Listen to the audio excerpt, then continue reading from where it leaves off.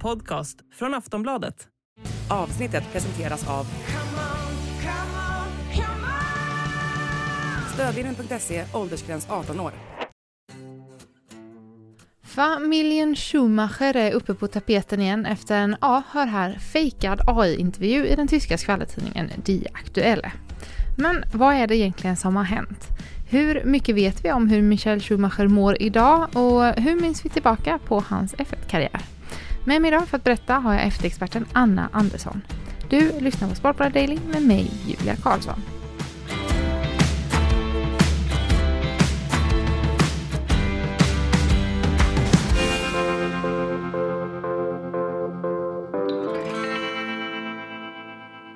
Ja, Anna Andersson, familjen Schumacher är ju återigen, får man säga, uppe på tapeten i och med en intervju i tyska Die Aktuelle. Kan inte du berätta lite om vad det är som har hänt? Ja, men Die Aktuelle är ju en sån här, att kalla det för skvallertidning är faktiskt ganska snällt. Men det är ju en skvallertidning som har en förmåga att förvränga väldigt mycket saker. Och i det här fallet då så vill de ju locka läsare med hjälp av en gammal bild på Michael Schumacher. Och så har de gjort en intervju med någonting som heter karaktär AI. Alltså, helt enkelt en fabricerad intervju för att se hur han skulle kunna svara på frågor. Och så har man sagt då en rubrik som är Michael Schumacher, das erste intervju. Alltså Michael Schumacher, den första intervjun. Och sen har man en liten underrubrik där som heter Es klingt täuschend echt. Och den där är ju lite det som det faktiskt handlar om i det här fallet. För ordet täuschend är jätteviktigt. För det betyder typ illusion, bedrägligt. På idrottsspråk så använder man ordet täuschung för fint. Att man fintar någon. Och då betyder det här att det låter men bedrägligt äkta. Och under ligger ytterligare en underrubrik så där det står då was dahinter steckt. Alltså vad hittar vi bakom detta? Die Aktuelle ging auf Spurensuche. Alltså Die Aktuelle letar efter spåren. Så egentligen så talar de ju inte om att de har gjort en intervju med Michael Schumacher. Och de talar om att det låter förvillande äkta. Men de har ju fuskat något så in i 17. Och det är det där som ställer till det. Och det som retar upp familjen Schumacher. För de har ju inte överhuvudtaget pratat om Michael Schumacher på ett sätt. Och han har definitivt inte pratat med media sen han råkar ut för en skidolycka för 10 år sedan. Mer än 10 år sedan. Så att det är det som gör att de då har bestämt sig för att stämma den här tidskriften. De har sagt att de kommer stämma tidningen. Ja, de har sagt att de kommer att stämma tidningen. Och det här är någonting som har tagits upp nu i flera andra stora tyska väldigt seriösa tidningar. Typ FAZ som är Frankfurter Allgemeine Zeitung, och Spiegel och så vidare. Så att folk är ju upprörda, oerhört upprörda över att man behandlar en nationalikon på det här sättet. Men det låter ju helt sjukt, den här tidningen, att de gör så liksom. Ja, men jag tycker att de har missat poängen fullständigt. Alltså för själva grejen och själva storyn i det här är att de skulle kunna avslöja hur fel det kan bli när man använder konstgjord robotjournalistik. Och de kunde ju ha påvisat att såna här sajter och tidningar aldrig någonsin liksom kan ersätta traditionell journalistik, utan att det verkligen är en fara när man litar på roboten i det här fallet. Men de gör ju inte det. Utan istället så sätter de sig själva i en situation där de riskerar att bli stämda. Det är ju bedrövligt. Alltså det är en hel tokmiss, om du får kalla mig, självmål på idrottsspråk. Varför liksom har de gjort det här? Det är rent tidningsmässigt. Nu går vi in mer på journalistiskt, men det är ändå liksom spännande. De gör det ju för att sälja tidningar. Det finns ju i Tyskland mängder av tidningar som är seriösa, men det är ungefär lika många som inte överhuvudtaget är seriösa. Och det här, alltså, kallar det för skvallertidning enligt svenska mått mätt, det är nästan väldigt snällt. För det här är tidningar som går utöver alla gränser som vi har och anser vara okej i Sverige. Och de säljs ju, alltså det finns ju 90 miljoner människor i Tyskland. Det säljs ju fortfarande väldigt mycket tidningar där. Och det här är sånt som om man ligger och skräpar någonstans på en frisörsalong eller så vidare. Det har man ju själv bläddrat i liksom. Man sitter och väntar. Men om vi går in lite då på Michael Schumacher, hur mår han egentligen? Ingen vet ju hur han mår. Alltså, själva storyn är ju så här att han råkade ut för en skidolycka 2013. Han hade en kamera på sin hjälm och slår alltså huvudet. Han kör off-pist. Det är väldigt lite snö, så det liksom sticker upp små stenar ur snön. Och han kör off-pist, fastnar med en skida på en av de här stenarna och ramlar och slår huvudet i en annan sten. Hjälmen spricker, om jag uppfattade rätt. Och det här är 2013. Ett par år tidigare, 2009, så hade han slutat köra Formel 1. Han slutade köra 2006 och det ägnade han sig åt andra såna adrenalinkickar. Han körde jättemycket motorcykel till exempel.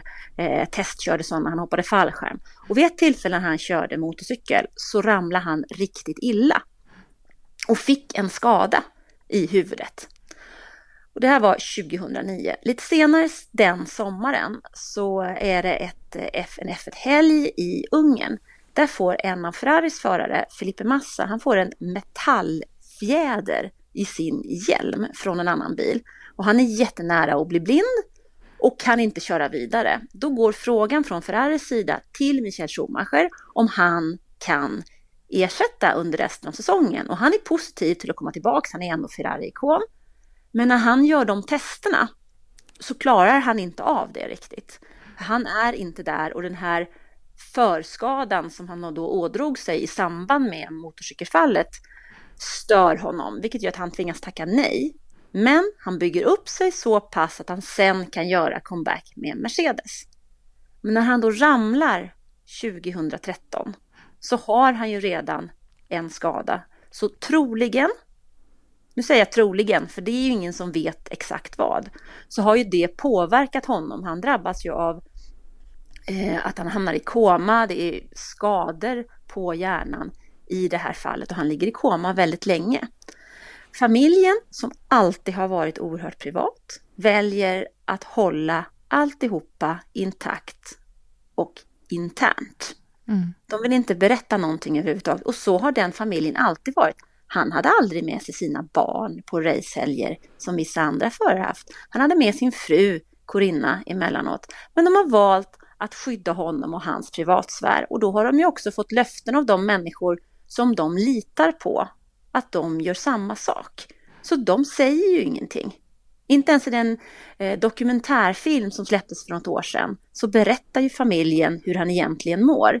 Det enda som Mick Schumacher, hans son, som då körde F1 säger är ju att han nu gärna hade velat prata med sin pappa om det som han själv upplever.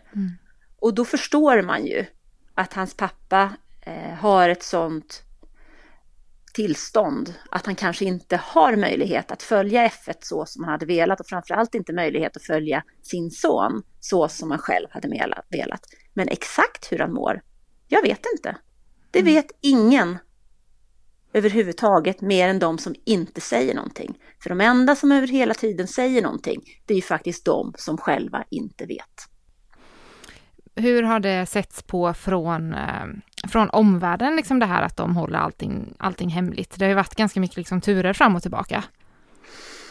Alltså jag tror ju att de som är riktiga Schumi-fans och de som är Ferrari-fans, de respekterar det och accepterar det fullt ut. Men sen finns det ju alltid de människor som har varit en del av hans karriär vid något tillfälle, hans för detta manager till exempel, som är lite besvikna över att de inte är en del av den här inre kretsen. Och de har ju haft en förmåga att prata och visa sin besvikelse på något sätt genom media mot Corinna och mot familjen och säga saker som de egentligen kanske inte har någon grund för. Men det kan ju lika mycket vara att de är besvikna över att de inte är en del av den här lilla inre kretsen som familjen har valt för att kunna hålla det hemligt. Det har ju snart gått 10 år sen skadan. Alltså tror du att vi kommer få reda på någonting mer hur Schumacher mår egentligen? Jag kan väl tänka mig att så länge han lever så kommer vi nog inte få säga någonting. För de här människorna som Jean Todt exempelvis, den tidigare Ferrari-chefen, alltså teamchefen som också var president i FIA, som besöker honom regelbundet. Han skulle ju aldrig någonsin avslöja någonting. Hans son Mick, han skulle inte heller säga någonting. Så de människorna som står familjen nära, de berättar inte ens Ralf Schumacher, hans lillebror som är expertkommentator för Sky, han säger inte heller någonting, utan han försöker ju skydda Mick i den mån det går. Men Michael är ju som att han har en glasmur runt sig. Och det gör man ju för att skydda honom. Men vi kan ju utgå ifrån att det är ju en pappa i första läget som alltid fanns vid sin son när han inledde sin karriär mot Formel 1 och som sen inte har synts till. Så vi förstår nog alla hur han mår. Hallå där, det var Julia här. Jag tänkte bara säga att vill du höra mer om F1 med Anna så finns även Annas och Philips podd Plattan i mattan som släpps varje onsdag där de går igenom allt det senaste som har hänt i F1-världen. Nu fortsätter programmet. God lyssning. Om vi tittar på Schumachers karriär då, alltså han är ju en Formel 1-ikon. Du kan väl berätta lite om hans karriär och hur stor han är eller var inom Formel 1-världen. Ja, men det kan väl göra. Michael Schumacher är ju nog den största föraren i F1. Och då säger jag inte det för att förringa Lewis Hamiltons insatser eller Ayrton Senna, utan med tanke på att Michael Schumacher vann 5 VM-titlar i rad med Ferrari. Och Ferrari är det enda teamet som har varit med i F1 ända sedan starten 1950. Michael Schumacher, det är lite lustigt sådär för hur han kom till F1, för att det var en tillfällighet. Han han fick stöttning av Mercedes, men han var inte nära F1. Men den förare som körde för Jordan i det här fallet, han hamnade i fängelse. Så de behövde en förare. Och då sa Schumacher att han kunde köra på spa. Han hade väl egentligen bara kört den där banan i Belgien med typ cykel. Men han menar att han kunde det där. Och han gör ett fantastiskt bra första kval. Och även om man inte kommer så långt i racet så ser man att här finns en talang. Sen byter han till ett team som heter Benetton, som styrdes av en man som heter Flavio Briatore. Och de vann VM i F1 vid 2 tillfällen. Det första året, 1994, så var han faktiskt teamkollega med Jos Verstappen som är pappa till Max Verstappen. Så de här killarna då, Max Verstappen och Mick Schumacher, de var kompisar när de var barn. Sen gick han vidare från Benetton till Ferrari och då var 1996 och det tog ett par år fram till år 2000 innan Ferrari då hade byggt upp sin organisation och hittat den bilen som man faktiskt kunde ha och kunde vinna med. Och då vann man 5 raka VM-titlar. Så Schumacher är ju stor för de här 7 VM-titlarna. Men man minns ju också att han har otroligt många konflikter på banan. Bland annat samma med VM 1997 där han rammade Jacques Villeneuve och sen vart av med sina poäng i mästerskapet för att han hade gjort det på så pass fult sätt. Vi har en incident när han 2006 parkerar bilen i kvalet till Monaco GP för att hindra Fernando Alonso som då leder VM från att ta pole position. Så det finns en del sådana bitar också. Men han är en otroligt stor del av F1s historien just under den här tiden, 90-talet och fram till 2006. Och sen kommer han ju tillbaks 2010 för att hjälpa Mercedes. Och även om han själv inte var jätteframstående under de åren så hjälpte han till att bygga upp det teamet till vad det var under de åren som de vann sina titlar med Lewis Hamilton. Hans son Mycket är även han skicklig Formel 1-förare. Han körde tidigare för Haas och är just nu reservförare för Mercedes. Kan man säga då så att Michael Schumachers arv lever liksom vidare i Mick? Alltså både ja och nej. Alltså Mick Schumacher hade ju väldigt tuffa år hos Haas där Günther Steiner som är teamchef där var oerhört hård mot honom och Mick klarade väl egentligen inte riktigt av att leverera, framförallt inte under början av säsongen när han kraschade bilarna och det kostade ju fruktansvärda pengar för det här lilla teamet Haas då. Men jag tror ju faktiskt samtidigt inte att hade pappa Schumacher, Michael Schumacher varit med så hade Günther Steiner aldrig vågat vara så hård mot Mick som han nu var. Nu har han ändå gått vidare som testförare för Mercedes och där tror jag lite grann att Mercedes känner de känner väl ett ansvar, för de var med och stöttade Michael Schumacher från början.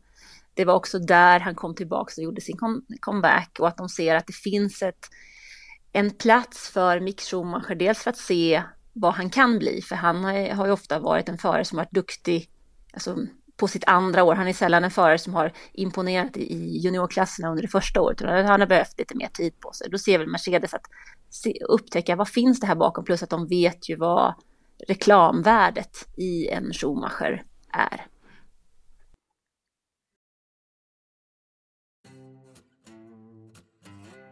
Du har lyssnat på en podcast från Aftonbladet. Ansvarig utgivare är Lena K. Samuelsson.